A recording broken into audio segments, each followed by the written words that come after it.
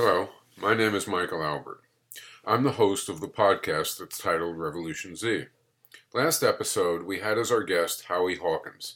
He's the likely 2020 Green Party presidential candidate, and Howie and I discussed the Greens and electoral strategy about which we in considerable part disagreed. This time, the election focus continues. In an open letter from weeks back, a group of old SDSers hoped to engage young critics of the Democratic Party. They were directing their comments at DSA and Greens and others who were hesitating or actively rejecting voting for and otherwise seeking to help Trump lose to Biden. I agreed with the SDSers' main concern, but I also felt it was not expressed in a way likely to be effective with their preferred audience. I wrote a reply, largely ignored, that ran on ZNet and appeared a few other places as well. I should admit, at this moment, given the incredible flood of progressive writing that is now going on, and the household time and financial pressures on all likely or even potential audiences, that I am skeptical that very much of what is now appearing in public is getting read or heard, much less seriously considered and assessed. Good stuff is appearing, but in a flood of stuff that is often redundant, sometimes thin, and I think, and this is only an impression, audiences are getting overwhelmed. Still, I thought I would repeat the case I offered in print back then, here, now, on Revolution Z, albeit updated a bit in the interim, figuring that perhaps it would aid the cause. At any rate, I thought the critics of Biden, who the SDSers addressed, actually ought to have been mightily commended for many of their analyses, insights, actions, intuitions, and feelings, albeit not all of them.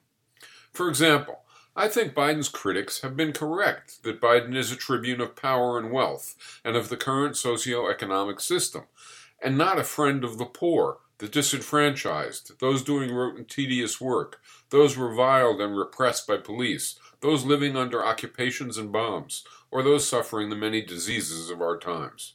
I think Biden's critics are also correct that Biden, Obama, the Clintons, and the establishment Democratic Party power brokers reject fundamental and even just substantial change, and that many such liberals feared Sanders reducing their influence more than they feared Trump retaining the presidency. Masters of war, masters of impoverishment, misanthropes of morality.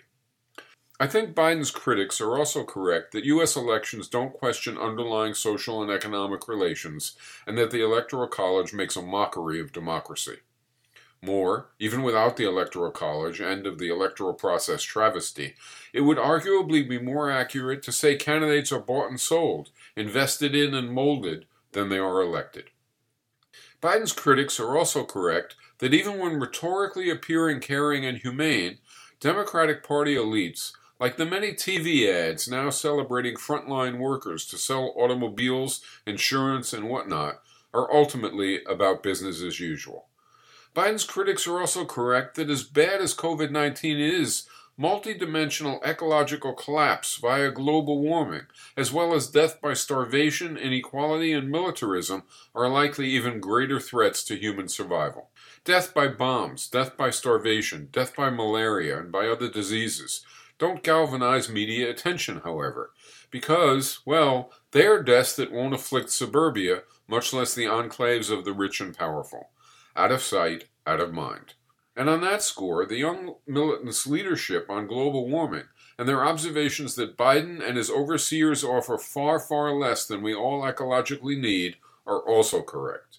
Biden's critics would also have been right if they had pointed out that many old SDSers haven't been very visibly active in a long time, save for periodically supporting some Democratic candidate, and that most old SDSers haven't offered much inspiring vision, and most importantly, have never fully followed through on delivering a world worthy of young people's ongoing habitation.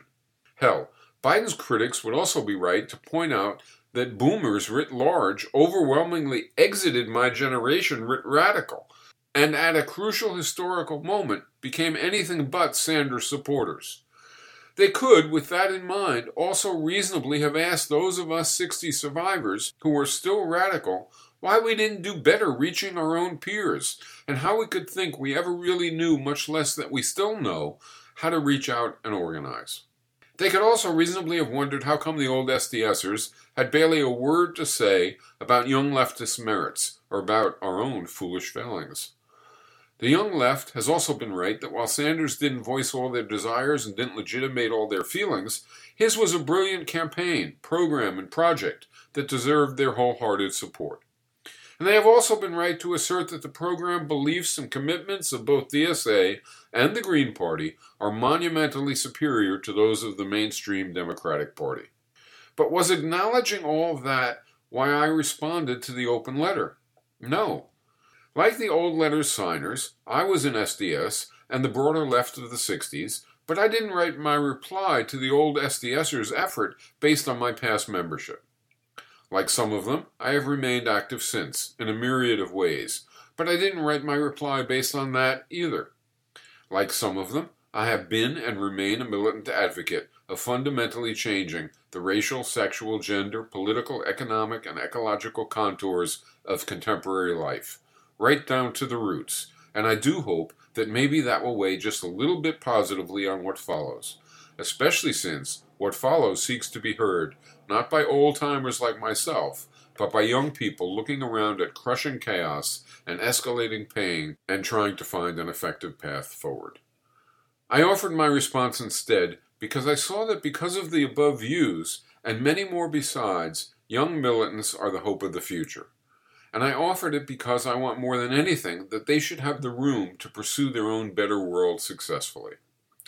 But I also had another dimension I wanted to address, because for all the many points that young radicals are rightly pursuing, one widely held stance many of them share is understandable, but appears to me, as it appeared to the old SDSers, seriously, even suicidally, ill-conceived. And it isn't that the young are speaking from privilege because many of them aren't in jail and detention camps, looking up at drones or starving. That is no more legitimate a criticism now than when my generation's then elders, 50 years ago, threw such charges at us as we fought for civil rights and black power, for women's liberation, for the Vietnamese, for the poor, dispossessed, shackled, sickened, and bombed in all lands. We old-timers should remember how we reacted hearing 50 years ago from older leftists, who did have other insights worth hearing, that our form of militance was sometimes suicidal, that our analyses were sometimes misguided, that our anger and beliefs were sometimes the folly of immaturity. We wrote them off, and we didn't look for the elements of wisdom they did indeed have to offer. And now, here we go again, except this time we are the old-timers undercutting our own chance to contribute usefully.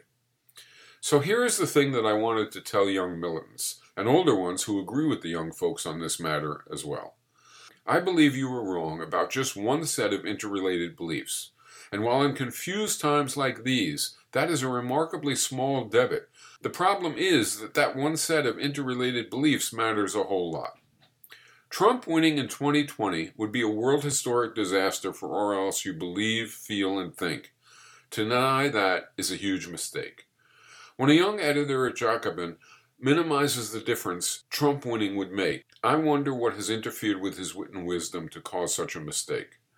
To deny that Biden winning would be vastly better for, albeit, of course, abysmally short of, all else you believe, feel, and think, is simply wrong.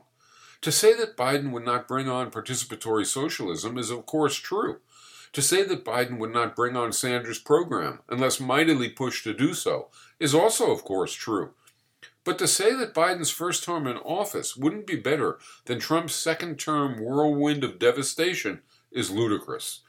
Likewise, to assert that not voting or voting other than for Biden against Trump, at least in swing states, would somehow strategically do more to uproot the two-party system, to defend democracy, to expand equity, to reverse racism, or to slay sexism, than would beating Trump while simultaneously working on all those and many other agendas as well, that is wrong too. I can see how saying Trump losing would not have such benefits provides rationale for not voting for Biden, but it is just absurd. Retiring Trump would do more for leftist lofty aims than enduring Trump for 4 more years, and would in no way impede our doing the grassroots work more directly needed to uproot the two-party system, defend democracy, expand equity, reverse racism, and slay sexism, much less revolutionize society to its core. And finally, to say that DSA, Greens, and other young radicals' choices in these regards won't matter because other factors are also at play is wrong as well. The election may hinge on fewer votes than those that left actors can swing. And who is better informed to talk successfully with working-class Trump voters from 2016? The young, militant, activist, insightful Biden critics have acknowledged Sanders' intelligence, commitment, and courage. How can you then so easily dismiss his choosing to keep fighting for his whole program, which is in large degree your current program, but also, and as part of doing that, to fight for Trump's defeat via Biden's election? You believe in fundamental change. I do too. I have spent a lifetime trying to give it wings rooted in clarity. You passionately hate those who purvey business as usual over the bodies of countless corpses and uncountable diminished souls. Me too. Hey, LBJ, how many kids did you kill today? You feel that supporting Biden against Trump is signing on to preserving the existing abominable system with, at most, some modest mitigating policies. And that feels to you like a direct route to being what you oppose. And I understand that feeling too. And to an extent, I even think you are right. Slip-sliding into being what we hate, or contributing to others doing so, is not only possible, it is oftentimes rather likely, unless we are very clear in our motives and actions. Hell, many in my generation did just that kind of slip-sliding. But the good news is that the needed clarity to avoid such slip-sliding is easily in your reach. Why not advocate voting for Biden in swing states, where doing so could matter to beating Trump, on the undeniable grounds that Trump winning would also involve a slip-slide into hellish days well beyond those already endured, if not worse still? Why not advocate voting for Biden in swing states, not based on Biden's non-existent merits, but because Trump winning would accelerate the race to destroy the environment that sustains organized human life, and maybe even reaching irreversible tipping points, with mounting and hideous catastrophes along the way, primarily among the poor abroad and at home? Why not advocate voting for Biden in swing states because Trump winning would increase the risk of terminal nuclear war, and because his winning would pack the judiciary with young, ultra-right justices who, for at least a generation, would persevere to block any mildly progressive legislation? And why not do it because Trump winning would mean further gutting the remaining structures of popular participation, reducing democracy beneath even its current abysmal state? Of course, this litany of reasons could go on, but let me just add why elderly passions are high, even as leftists who oppose supporting Biden and leftists who advocate supporting Biden in swing states agree on so much else. As old as 60s SDSers are, we have elders too. And I hear them tell me how the Nazi plague engulfed Germany and ravaged the world in large part because the huge German Communist Party refused to join with others to stop Hitler, because they saw those others as social fascists, and they felt Hitler wasn't really all that bad a guy. And so when I and others my age hear our elders say they came into the world seeing that mistake wreak havoc, and they now fear leaving the world seeing that same mistake wreak havoc again, it adds to my sense of urgency. Do we really want to risk that for our kids, for the planet, for humanity, because we rightly see Biden as bad to the bone, but wrongly feel Trump isn't really all that bad a guy? So the SDS's point is, it is indeed possible to urge voting for Biden in swing states, and to simultaneously retain radical commitments, beliefs, and integrity, because we want to prevent the obvious known ills of Trumpism, not to mention the extrapolated, even greater ills of resurgent fascism. It is possible to do it and not become what we hate. And not only will our doing it not contribute to solidifying existing social relations, and not contribute to entrenching existing obstacles to change, it will help prevent those two dynamics and prepare for fighting on. Isn't that what Sanders is doing? And if he can do it, can't his supporters, and even people to his left, also do it, without an iota of compromise, without an iota of hypocrisy? But yes, I know that some who reject voting for Biden will have followed this line of reasoning to this point, but then decide that Sanders is selling out. He seemed good, great even, but he has shown himself a horrible shill for the mainstream power brokers. I have to admit, I don't know how to address those of you who are decrying Sanders, and no doubt jettisoning views of Chomsky, Ehrenreich, and so many folks you have previously appreciated and perhaps even learned from. Indeed, perhaps even learned the views that you now think require you to reject voting for Biden. For example, that the two parties are two wings of one corporate party.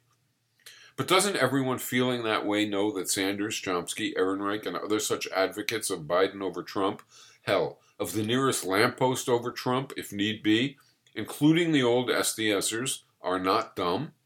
Doesn't everyone feeling, I won't vote Biden even in a swing state, and I won't try to help him win, know that Sanders and Chomsky's and Ehrenreich's and others' contrary position isn't due to such folks being unable to draw logical conclusions? I think so. And don't you know that it isn't that these folks have already become, have ever become, would ever become, could ever become mere Democratic Party shills? But I think you also can't shake, nor should you shake, that you feel it is transparently obvious that Biden favors system maintenance. For sure, you are right. He does. But my question is, why does that recognition cause you to think you can legitimately and logically conclude that anyone smart and informed who favors voting for Biden in contested states must also be for system maintenance? That anyone who says we can be radical, revolutionary, and true to our values and aspirations, and simultaneously so realize the necessity to beat Trump that we advocate voting for Biden, must want system maintenance? That people wanting Biden to beat Trump and willing to help in that task must actually like Biden's beliefs and motives? That they must have sold out? Is it warranted to decide Sanders is a sellout and so too for so many others? Or is it the case that if you call those you disagree with your enemies, rather than considering that they might be just as radical, just as revolutionary as they always were, and they might differ from you because they see something you are missing, wouldn't that be doing that which you would ordinarily ridicule and decry? Being leftists who accuse everyone who disagrees with them of being an enemy of change, despite the fully visible contrary evidence of their words and deeds? Isn't that disparagement of the motives of those who disagree with you another slippery slope? I concluded my written reply some weeks back by suggesting that if this debate has to happen, and I noted I had already seen it surging up online, couldn't we all, on every side, at the very least, agree to remove the personal denigrations and agree to stick to the issues, so that the issues might be resolved and we might in the end agree on what is true and what is not true, on what is doable and what is not doable, and thus on where we can usefully act and where our actions, or lack thereof, may do irreparable harm even against our intentions. And, that said, this is Michael Albert taking care and hoping you are too, thinking about what actually can make a difference in our difficult times, and signing off for now and until next time for Revolution Z.